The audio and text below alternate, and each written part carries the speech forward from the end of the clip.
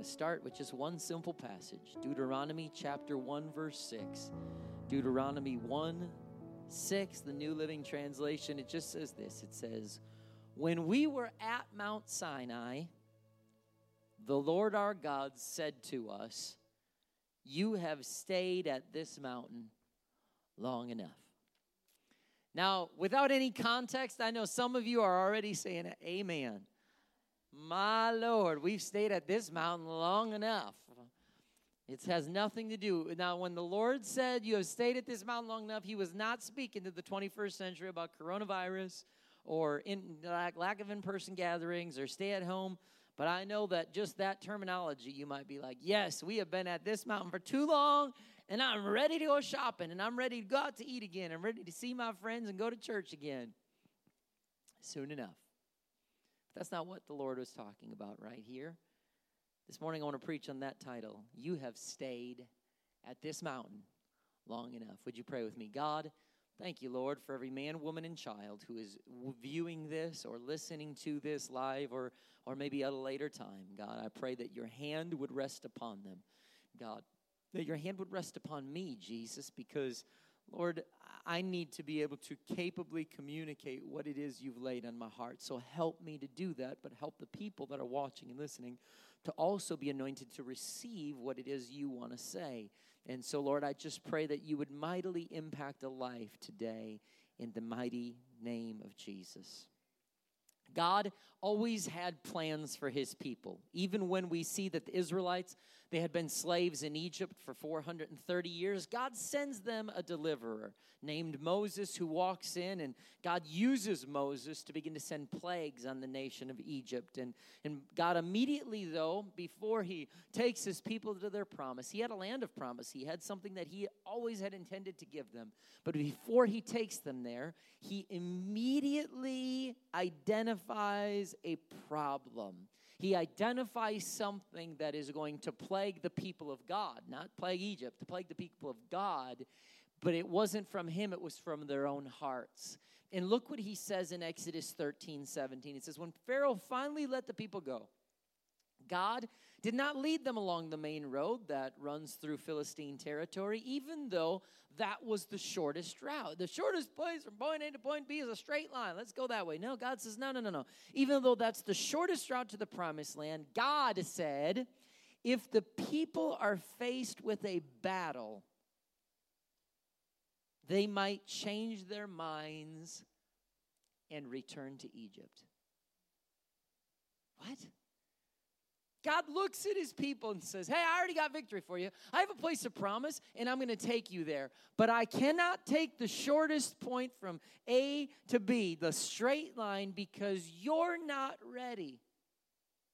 Because I know that if there are some battles that you're just not ready to face. He says, if we go that route, I know that they're going to want to just go back to Egypt.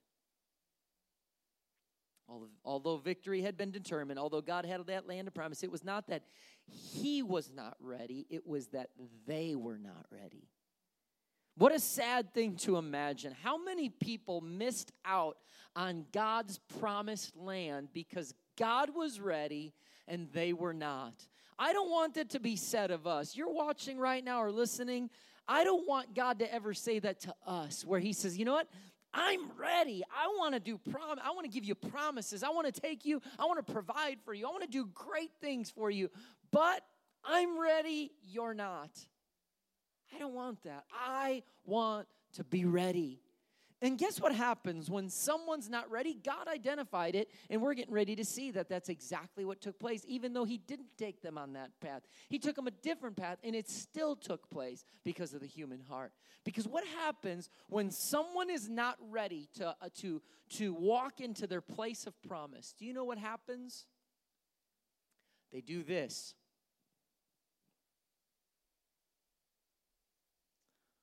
What does that mean? That means that they were right here, moving forward to a place of promise, but when someone's not ready to receive their promise, they look and they turn and they go back. They go back. They go back to what they know. They go back to what they're used to. They go back to what's normal for them. Why? Because obtaining the promise in the future that God has for you always is going to be more challenging than where you came from and what is comfortable. God will never call you out of something and into something else if He doesn't have something better for you. But know this, that if you're on a journey and He's calling you out of something and into something else, there are going to be battles along the way. In Egypt, the Israelites, they didn't have to worry about battles. Egypt would fight those battles for them. They didn't have to worry about food. That was Egypt's responsibility. Why? Because they were slaves. They were in bondage. And so, guess what? That was Egypt. Egypt fought the battle. Egypt had to protect their borders. Egypt had to provide the food. There weren't really battles with enemies in Egypt. But when you leave what you know to pursue your promise, there are always going to be enemies, mountains, setbacks, and challenges. Think about it. Growing up, when I grew up, when I was 9, 10, 11, 12, I didn't go, Mom or Dad, how are we doing on finances this month? I didn't go, do we got enough to pay the bills? Are you guys got that new car? Are we going to be able to make that payment? What was your interest rate on that? I mean, can you imagine this? I don't know. My daughter, she's pretty smart. She's 11. She might be smart enough to start asking those questions soon. I don't know. But when I was growing up, I didn't ask that. I wasn't smart enough. Why? It wasn't even smart. It was maturity. It was maturity. To me, I'm just like, hey, Dad got a new car, Mom got a new car, we got a new house. Let's go out to eat. My kids think that I can just take them out to eat every time we leave the house. I can just take them out to eat. It's like, yeah, it's just like money. It's like I'm a clown. I can just pull money and it keeps coming. Just keeps coming. They don't understand that my pocket stops right here, that I can't keep pulling.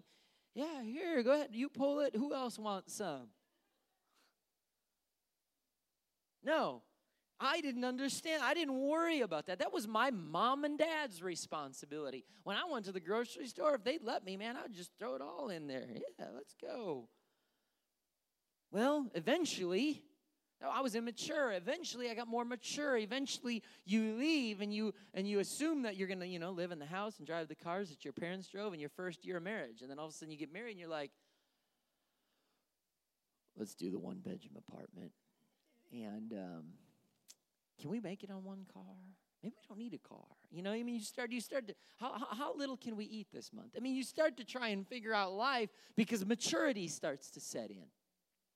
And so eventually I started being more aware of responsibilities. Well, for the Israelites, they lacked spiritual maturity. They didn't have to worry about their own provision. They liked that, hey, Egypt they take care of everything. Even though we're slaves, even though we're in bondage, it's nice. Sometimes sin provides a feeling of security. Yeah, but you're in bondage. Yeah, but every day to wake up and have to smoke that, drink that, live that way, watch that, do that, partake in that. Yeah, but it's what I've gotten used to. It doesn't matter that there was no freedom there. It doesn't matter that they were living short of God's promise for their life. So even though God was calling them from bondage to a place of promise, He knew it was going to be a journey. He clearly stated, though, that, hey, if I know that they're along the way, these people are going to want to go back to Egypt. He knew it. They preferred the security of slavery rather than the risk of faith. Do you know there's risk in faith because you're stepping out into an unknown place, so there's a risk factor there. There's not much risk by saying I'm content living in bondage because every day I do the same thing and I know what to expect. Yeah, but how can you live that way? Yeah, but at least I know.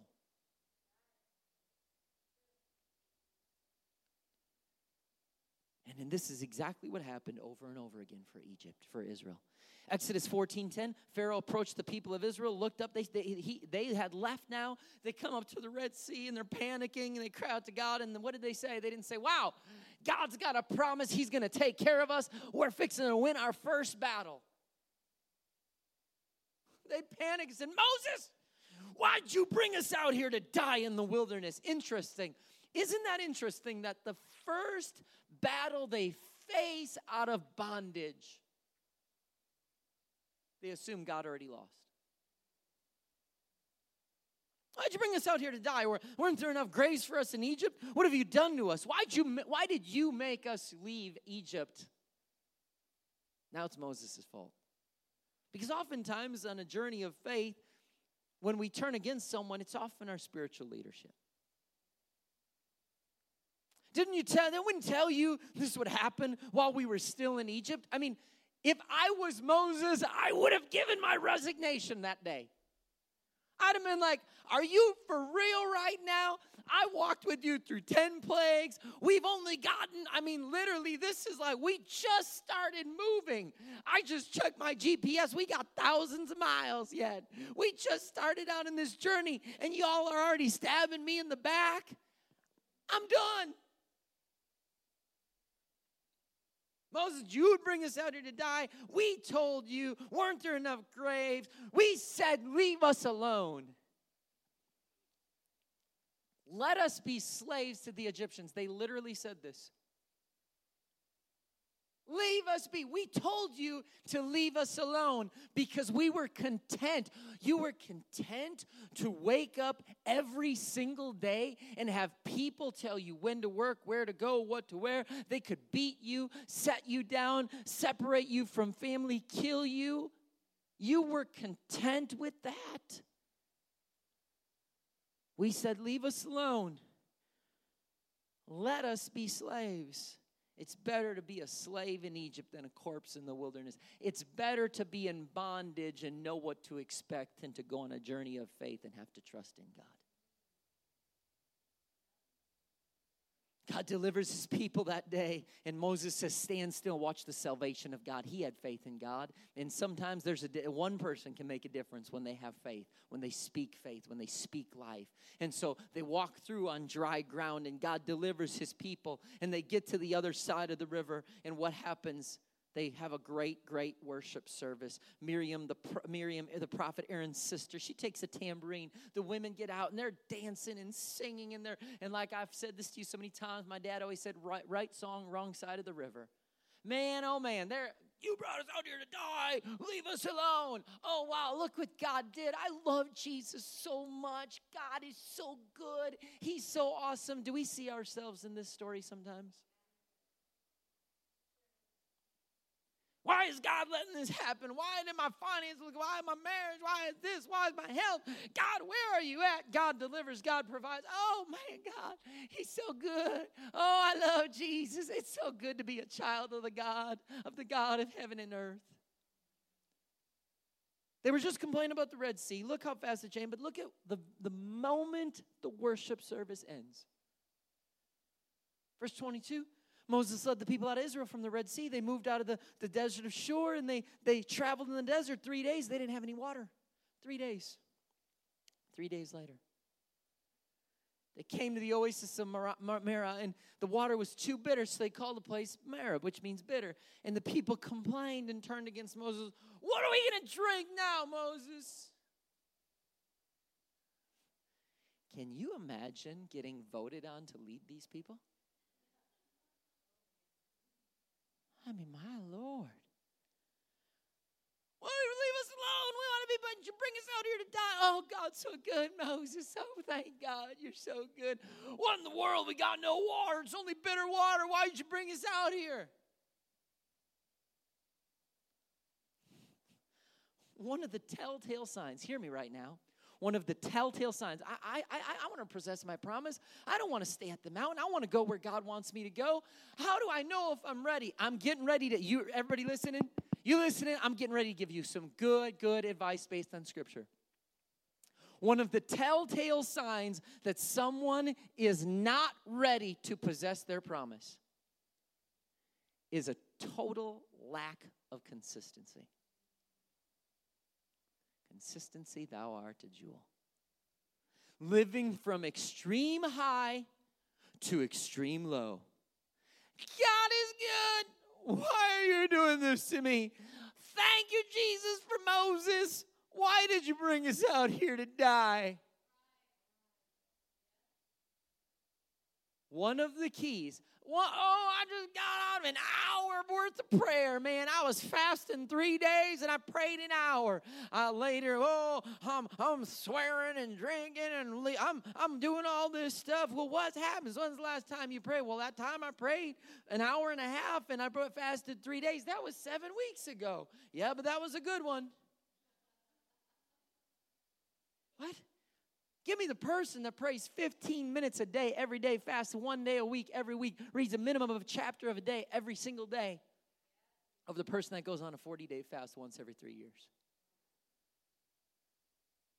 Exodus 16 says the whole community of Israel went out from Elim and journeyed into the wilderness of Sin between Elim and Mount Sinai. They arrived there on the 15th day. There too, the whole community of Israel complained about Moses and Aaron. If only the Lord had killed us back in Egypt, they moaned. There we sat around pots filled with meat and ate all the bread as we wanted. You know, because when we go on a journey of faith, sometimes we dictate success based on how much stuff we have. How big's the house? How nice is the car? What does the retirement look like? That's indicative of how much God is blessing me. God's blessings are not always going to be just on temporal things. They were like, hey, in Egypt, we ate good meat. We had the best of the best. But God was saying, are you kidding me? You can't even imagine what I've gone to prepare for. Eye hasn't seen, ear hasn't heard what I've gone to prepare for you. I got a land of promise where the grapes are so big that it takes multiple people to carry them. A land flowing of milk and honey. That was for them. Guess what? We got the same thing coming. He says in the New Testament, eye hasn't seen nor ear heard, neither entered into the heart of man what he's gone to prepare for us. And so, but yet we get so focused on the journey instead of the destination. That's good right there. Don't get so focused on just the journey that you forget the destination.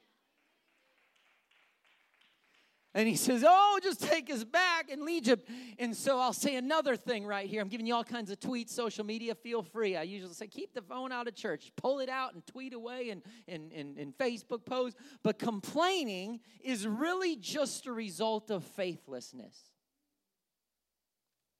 It's all complaining is. Yeah, but the weather's bad and coronavirus, I can't see my friends, the church, the groups stink, we can't get online and this and that, and then I lost my job and this, and I'm not saying none of those things. There are very real concerns, but what happens is as we complain, our spirit changes.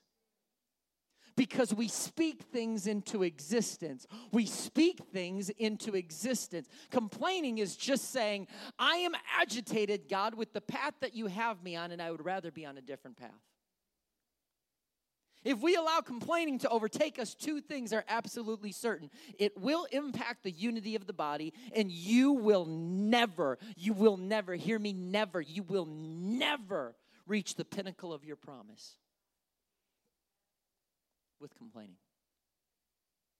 Remember, no matter who your complaints are about. I know, but my boss, my job, my spouse, my kids, my whatever, society, the governor, the president, whoever, it does not matter. No matter who your complaints are about, your complaints are always centered on God. I know some of you totally disagree with that. You say, I don't buy that. But in the midst of all this, I believe, truly, no human being in their own power, I don't care how many, I took Leadership 101, I have a master's degree, I have a doctorate in organizational and business leadership. Moses, he was trained, but there is no way that no human being could have led those Israelites based on their own power. That's why at one point Moses says, this is more than I can bear. I can't even handle these people. This is the only thing that kept Moses going right here in Exodus 16. In the morning, he says, you're going to see the glory of God. He has heard your complaints, which are against him and not us. Moses had an understanding that when the people of God, when people were complaining, the complaints were not necessarily about he and Aaron. He had a full understanding. When you complain, you are complaining about God. Did you see anybody say, I can't stand God, God did this, God that? It was always, Moses, you brought us out, you convinced us, you made us do this, I told you to leave us alone. But he understood your complaints, when you complain, are actually about God. They are not about me. Moses added, the Lord will give you meat in the evening. And he says, and he goes on, he says, yes, your complaints, again, at the end of verse 8, your complaints are against the Lord, not us. 2 times he repeats himself. He had that understanding. That, I believe, was one of the single biggest reasons he was able to keep serving and leading the people in the midst of all of that, because no human being would be able to put up with all that. But he knew that God called me to lead this journey, and when these people are complaining, they're complaining against God and not me. You might think, no, I just complain about the teacher, the situation, the ministry, the boss, the person, but complaints are always an indirect assault on what God is allowing in your life. This is how serious God takes complaining. Numbers 11:1. Soon the people began to complain about their hardship. The Lord heard everything they said. Then the Lord's anger blazed against them. He sent a fire to rage among them, and he destroyed some of the people on the outskirts of the camp. Then the people screamed to Moses for help. When he prayed to the Lord, the fire stopped. I still believe that God's anger is aroused when we complain. Thank God. Anybody ever complained before? Preacher's supposed to preach messages that he's mastered. Sorry if that's what you're looking for. I'm not that guy. I still complain once in a while, and it's not the will of God. But you know what? I still believe that God hates complaining. Do you like complaining? I mean, do you like when you take your kids and they're like, I don't want this. My burger has cheese on it. I didn't want cheese on my burger. I just wanted a hamburger. And the next one says, I have ketchup on my burger, and I didn't want ketchup, but I wanted cheese, and they didn't put then just put the cheese from his burger on your burger and call it a day. I need counseling. Thank you. I'm listening. I got kids. Do you enjoy that? Do you enjoy that process when someone complains? You clean the house and your spouse comes home and says, did you even wipe this table down? Oh, my Lord. Are you kidding me right now? Are you serious? Are you for real? No, we don't like complaining, and we're made in God's image. He hates complaining. Thank the Lord he doesn't devour us with fire anymore. But still, it's a direct attack on him and his plans, and it's a direct attack on the unity of the people. It was finally time for them to go possess their promise. And Moses sent out 12 spies to go out and see the land. And instead of saying, hey, the victory was already theirs. He just said, go scope out the land. 10 people come back. Only 2 believe. 10 say, we can't do it. Life's terrible. The men are huge. The cities are walled. It's unreal. They were afraid of the giants and the walls, and look what happens next. Numbers 14, the whole community started weeping aloud because 10 people, 2 are going, let's go right now. I will go right now. Give me a group of people. We will go take the city. And they're the only ones from that generation that see the promised land. The other 10 get the whole nation. Why? Because what comes naturally to us, it's not faith, it's complaining. Why wasn't that more split down the middle? Why wasn't it like, well, half the camp wanted to go and half the camp? No, because it's much easier to go with the naysayers than it is to go with the person of faith. And so the whole community's weeping. Their voices rose in a great chorus of protest against who? Moses. Moses had to go, Lord, again, oh, thank you for these people. But they're complaining against you again, not me. If we would have just died in Egypt, how come every time something doesn't go the way you want to go backward? Take me back, I want to go back right now. Oh, we could have died in Egypt. Then they plotted against themselves. Let's choose a new leader and go back to Egypt.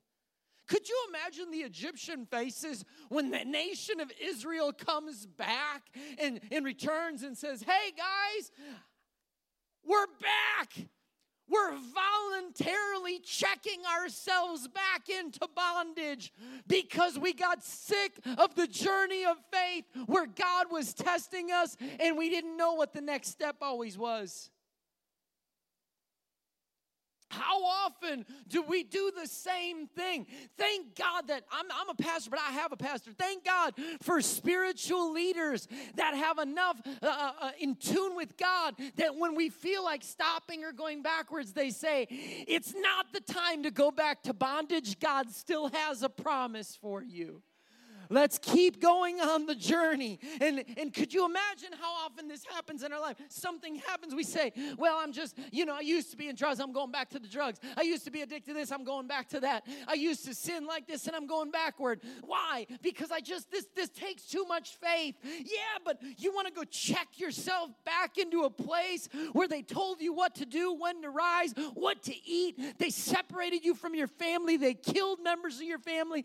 That's where you want to go? Yes, I do, because at least I know what to expect. Notice the two key attitudes that keep people from their place of promise. Number one, it's complaining. Number two, it's wanting to go backward the moment you're challenged. You want to be all that God has called you to be?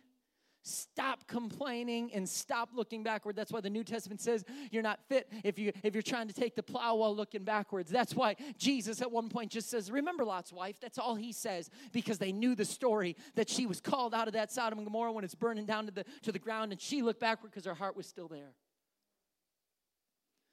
These complaints and the attitude of wanting to go back is what kept that entire generation out of the promised land. Deuteronomy 1, 2, and 3 says normally it takes only 11 days to go, but 40 years later. Could you imagine that? I mean, sometimes your trip takes a little bit longer. You say, man, we're an hour behind. We should have been there by now. Could you imagine saying, oh, it's going to take about 11 days, and we're going to be at our place of promise. And 40 years later, you're still not there? What in the world? But 40 years later, Moses addressed the people, telling them everything the Lord had said, and nobody from that generation except Joshua and Caleb made it. Why? Because we cannot move forward and look back at the same time. You might be able to for a little while. Look at me. You see a problem coming? Yep. There's disaster.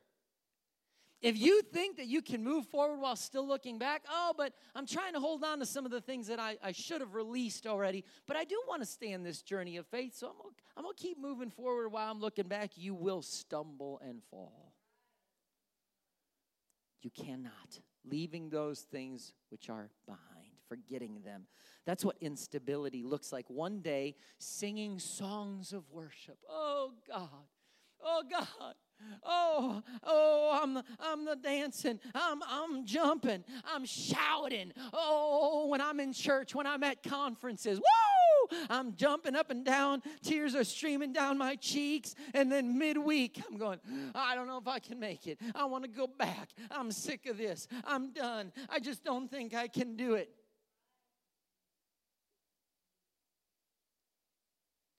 God has a place of promise for each and every one of you, but there are going to be mountains, Red Seas, walls of Jericho, Jordan rivers, giants, lean times, enemies, bitter water, and it's going to test you, and it's going to test you, and it's going to try you. But eventually, there's a generation that rises up, a people, a church who gets so sick and tired of wandering and complaining and always talking about quitting and going backward, and they make a decision that says, you know what, that's foolish. Ain't no way I'm going back to bondage. I'm going to walk with the Lord because I know that even though I don't know the next step, I don't know the path, I know that when God calls me to a place, He can turn the bitter water sweet. When God calls me to a place, He can send quail that just come from the sky. When God calls me to a place, He can bring water from a rock. When God calls me to a place, He can part water and make it dry ground. When God calls me to a place, I can worship and watch walled cities fall to the ground. When God calls me to a place, I can break pottery and my enemies begin to fight one another and they get defeated just because I obeyed what God told me to say and do. When we walk with that, we say, God, I know that it's time to leave the mountain and go play to the place of promise. Why? Because you've stayed at this mountain long enough. Deuteronomy 1. It's time to break camp and move on. Go to the hill country. Look at verse 8. He says, look, I am giving all this land to you. Go in, occupy it. It's the land the Lord swore to your ancestors. This wasn't some new thing. He said, I've been longing to give this to some people. I've been wanting to. You think God doesn't want to do signs, wonders, and miracles today? He's just waiting for a people who will walk away from the mountain and say, I'm ready to possess my promise. I'm going to walk away from everything that's normal and what I'm used to, and I'm going. God says, I gave this land. I already gave it to Abraham. I gave it to Isaac. I gave it to Jacob and to all their descendants. But it says, notice that the opening passage says, you stayed at the mountain long enough. But look what God says next in verse 32. So Moses tells the people, you got to be careful to obey all the commands. And he says in verse 33, stay on the path that the Lord has commanded you to follow. Where will you stay? Will you stay at the mountain and wander? Or will you stay on the path to which God has called you to walk? One is shrouded in complaining, extreme highs to extreme lows, to extreme highs to extreme lows, worshiping only based on circumstance, worshiping only based on how you feel that day, worshiping only based on what your physical report is, what job you have, how much money you're making. It's worshiping only when things are going well. And it's threatening to go back every single time something doesn't go well. The other path is filled with uncertainty, faith, and yes, even frustration at times. It doesn't matter who you face or what you come against, though. Look what God says about the enemies that they faced. Deuteronomy 7:1 says, when the Lord your God brings you into the land that you're about to enter and occupy, he's going to clear away other nations. And it says the Hittites, Girgashites, Amorites, Canaanites, Perizzites, Hivites, Jebusites. These are 7 nations. What does it say? 7 nations that are greater and more numerous than you. Guess what? You're outnumbered. You're the underdog. In Israel, those negative people, they walked in and said, they got more people than me. They're stronger than us. They got walled cities. Guess what? They were not wrong about anything they said. Deuteronomy 9, listen, O Israel, today you're about to cross the Jordan River. You're about to go into the land belonging to nations. What does it say? Much greater, more powerful than you are. You're the underdog. You're going to come up, when you're on a journey of faith, you're going to come up against things that you have no answers to. You don't have the finances for, the wisdom for, the direction. You're going to feel like a fish out of water, if I could say that. You are going to be lost. Why? Because the only thing you will be able to do is to drop to your knees and say, my God, you called me on this path. My Lord, you called me to walk this way. And I'm sitting here and I'm lost. I don't know what to do, God. I don't know what to do. And sometimes right before you're even done praying, you look up and the quail are coming down. You look up and the manna's falling from heaven. Could you imagine as you were praying going, God, what do you do? And you're weeping and you open your eyes and there's manna and there's provision all over the place, because that's the way God does it. When you drop to your knees, he starts to make a way. He starts to provide. He starts to show the path. But that's the thing, though, is that takes faith. You're going to be discouraged at times. Sometimes you're going to come up against enemies that got big, tall cities with huge people and issues in your life that seem insurmountable. And that's where people say, I can't do this. I'm not going to church no more. I'm going back to what I know. But if you will just say, no, God said to move forward. It doesn't matter if the Red Sea is there, the Jordan River is there, the walls of Jericho are there.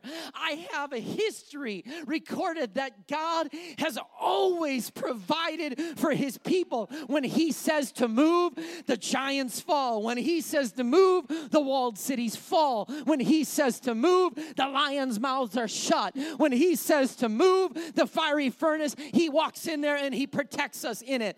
That's the God that I serve. I'm not going to walk out. I'm going to come up against circumstances, even in modern day life, I don't have answers to. I don't know where to go. I don't know what to do. But when we say, it doesn't matter, my enemies are greater and stronger than I am, But this, hear me, this was never about me versus my enemies. This was about my God versus their God. And when you look at it that way, I always win. I never lose because my God never fails me. Too often we start looking around and saying, but look at the bottom line of the pocketbook and the relationship, and I've been struggling this long, and I've tripped over this so many times, and I've been involved with substance abuse for this many years, and I've been stuck at this mountain long, and I've been going in circles for 40 years. But I'm telling somebody right now as I begin to close this message, God is speaking to you, and He's saying, you have stayed at this mountain long enough, and if you will be willing to walk away from the mountain, I will take you on a path that is not going to be perfect. It's going to be shrouded in mystery and then frustration at times, but if you will trust me, there is no weapon formed against you that will prosper, because you will be more than a conqueror. Why? Because it's never been about you. It's been about me. It's been about my provision. It's been about my response. Why? Because Deuteronomy 9 says, but recognize today that the Lord your God, He's the one who will cross over ahead of you like a devouring fire to destroy them. He will subdue them, and you will quickly conquer them and drive them out, just as the Lord promised. Why? Because it's His battle, not mine. When you walk in faith, it's His battle, not yours. You simply have to obey. You simply have to move forward. And I invite you right now to begin to stand to your feet in your homes if you can. When you are on a journey to the place that God has called you, it's not a matter of what you are strong enough to handle. Too often we get consumed with that. Oh, Lord, is more than I can bear. Oh, Lord, I'm not strong enough for this. Oh, Lord, He never asked you to be strong enough for this. He's the one who's strong enough for this. If you're feeling overwhelmed, it's because you're carrying things that you were never meant to carry. It's because you're carrying things that you were never meant to carry. It is a matter of trusting your God and not yourself. These nations were bigger and stronger than the children of God. There was no argument about that. It was a fact. And many of the problems and circumstances that you will come up against are also, they are going to be bigger and they're going to be stronger than you are. But will you say, I'm done? I'm going back. I'm going back to what I know. I'm willingly placing myself back into bondage. I'm going to go ahead and let them do whatever they want to me and my family. Or are you going to say, I'm not looking back. I'm moving ahead. I'm here to declare to you, my past is over in you. All things are made new. Is that going to be you? Is that going to be you? Where are you at? Are you wandering around the mountain right now? Are you going to go possess the promise? Because God is ready, and you don't want to go another day with saying, man, oh man, I just wonder what it'd be like to be free. He's ready. Are you? Are you ready? Are you ready? It's time to stop complaining and start speaking life. Start saying, God, I'm going to walk where you want me to walk. I'm going to go possess the promise today. Jesus, I pray over every man, woman, and child right now. If that's you, just begin to raise your voice to God. Just begin to, I know right now you already got enemies in your mind. Oh, but it's been so long, but you struggle against that so much. You've fallen so many times. And you say, in the name of Jesus, this ain't about me. This is about my response and obedience to a God. I'm not overwhelmed anymore because I'm putting this on His shoulders. This was never about what I can handle. This is about what my God can handle. And so you better believe I'm getting ready to walk in faith. I'm getting ready to move forward. I'm sick of staying. God told me I've stayed at this mountain long enough. It's time to stop complaining, stop doubting, and go possess the promise today.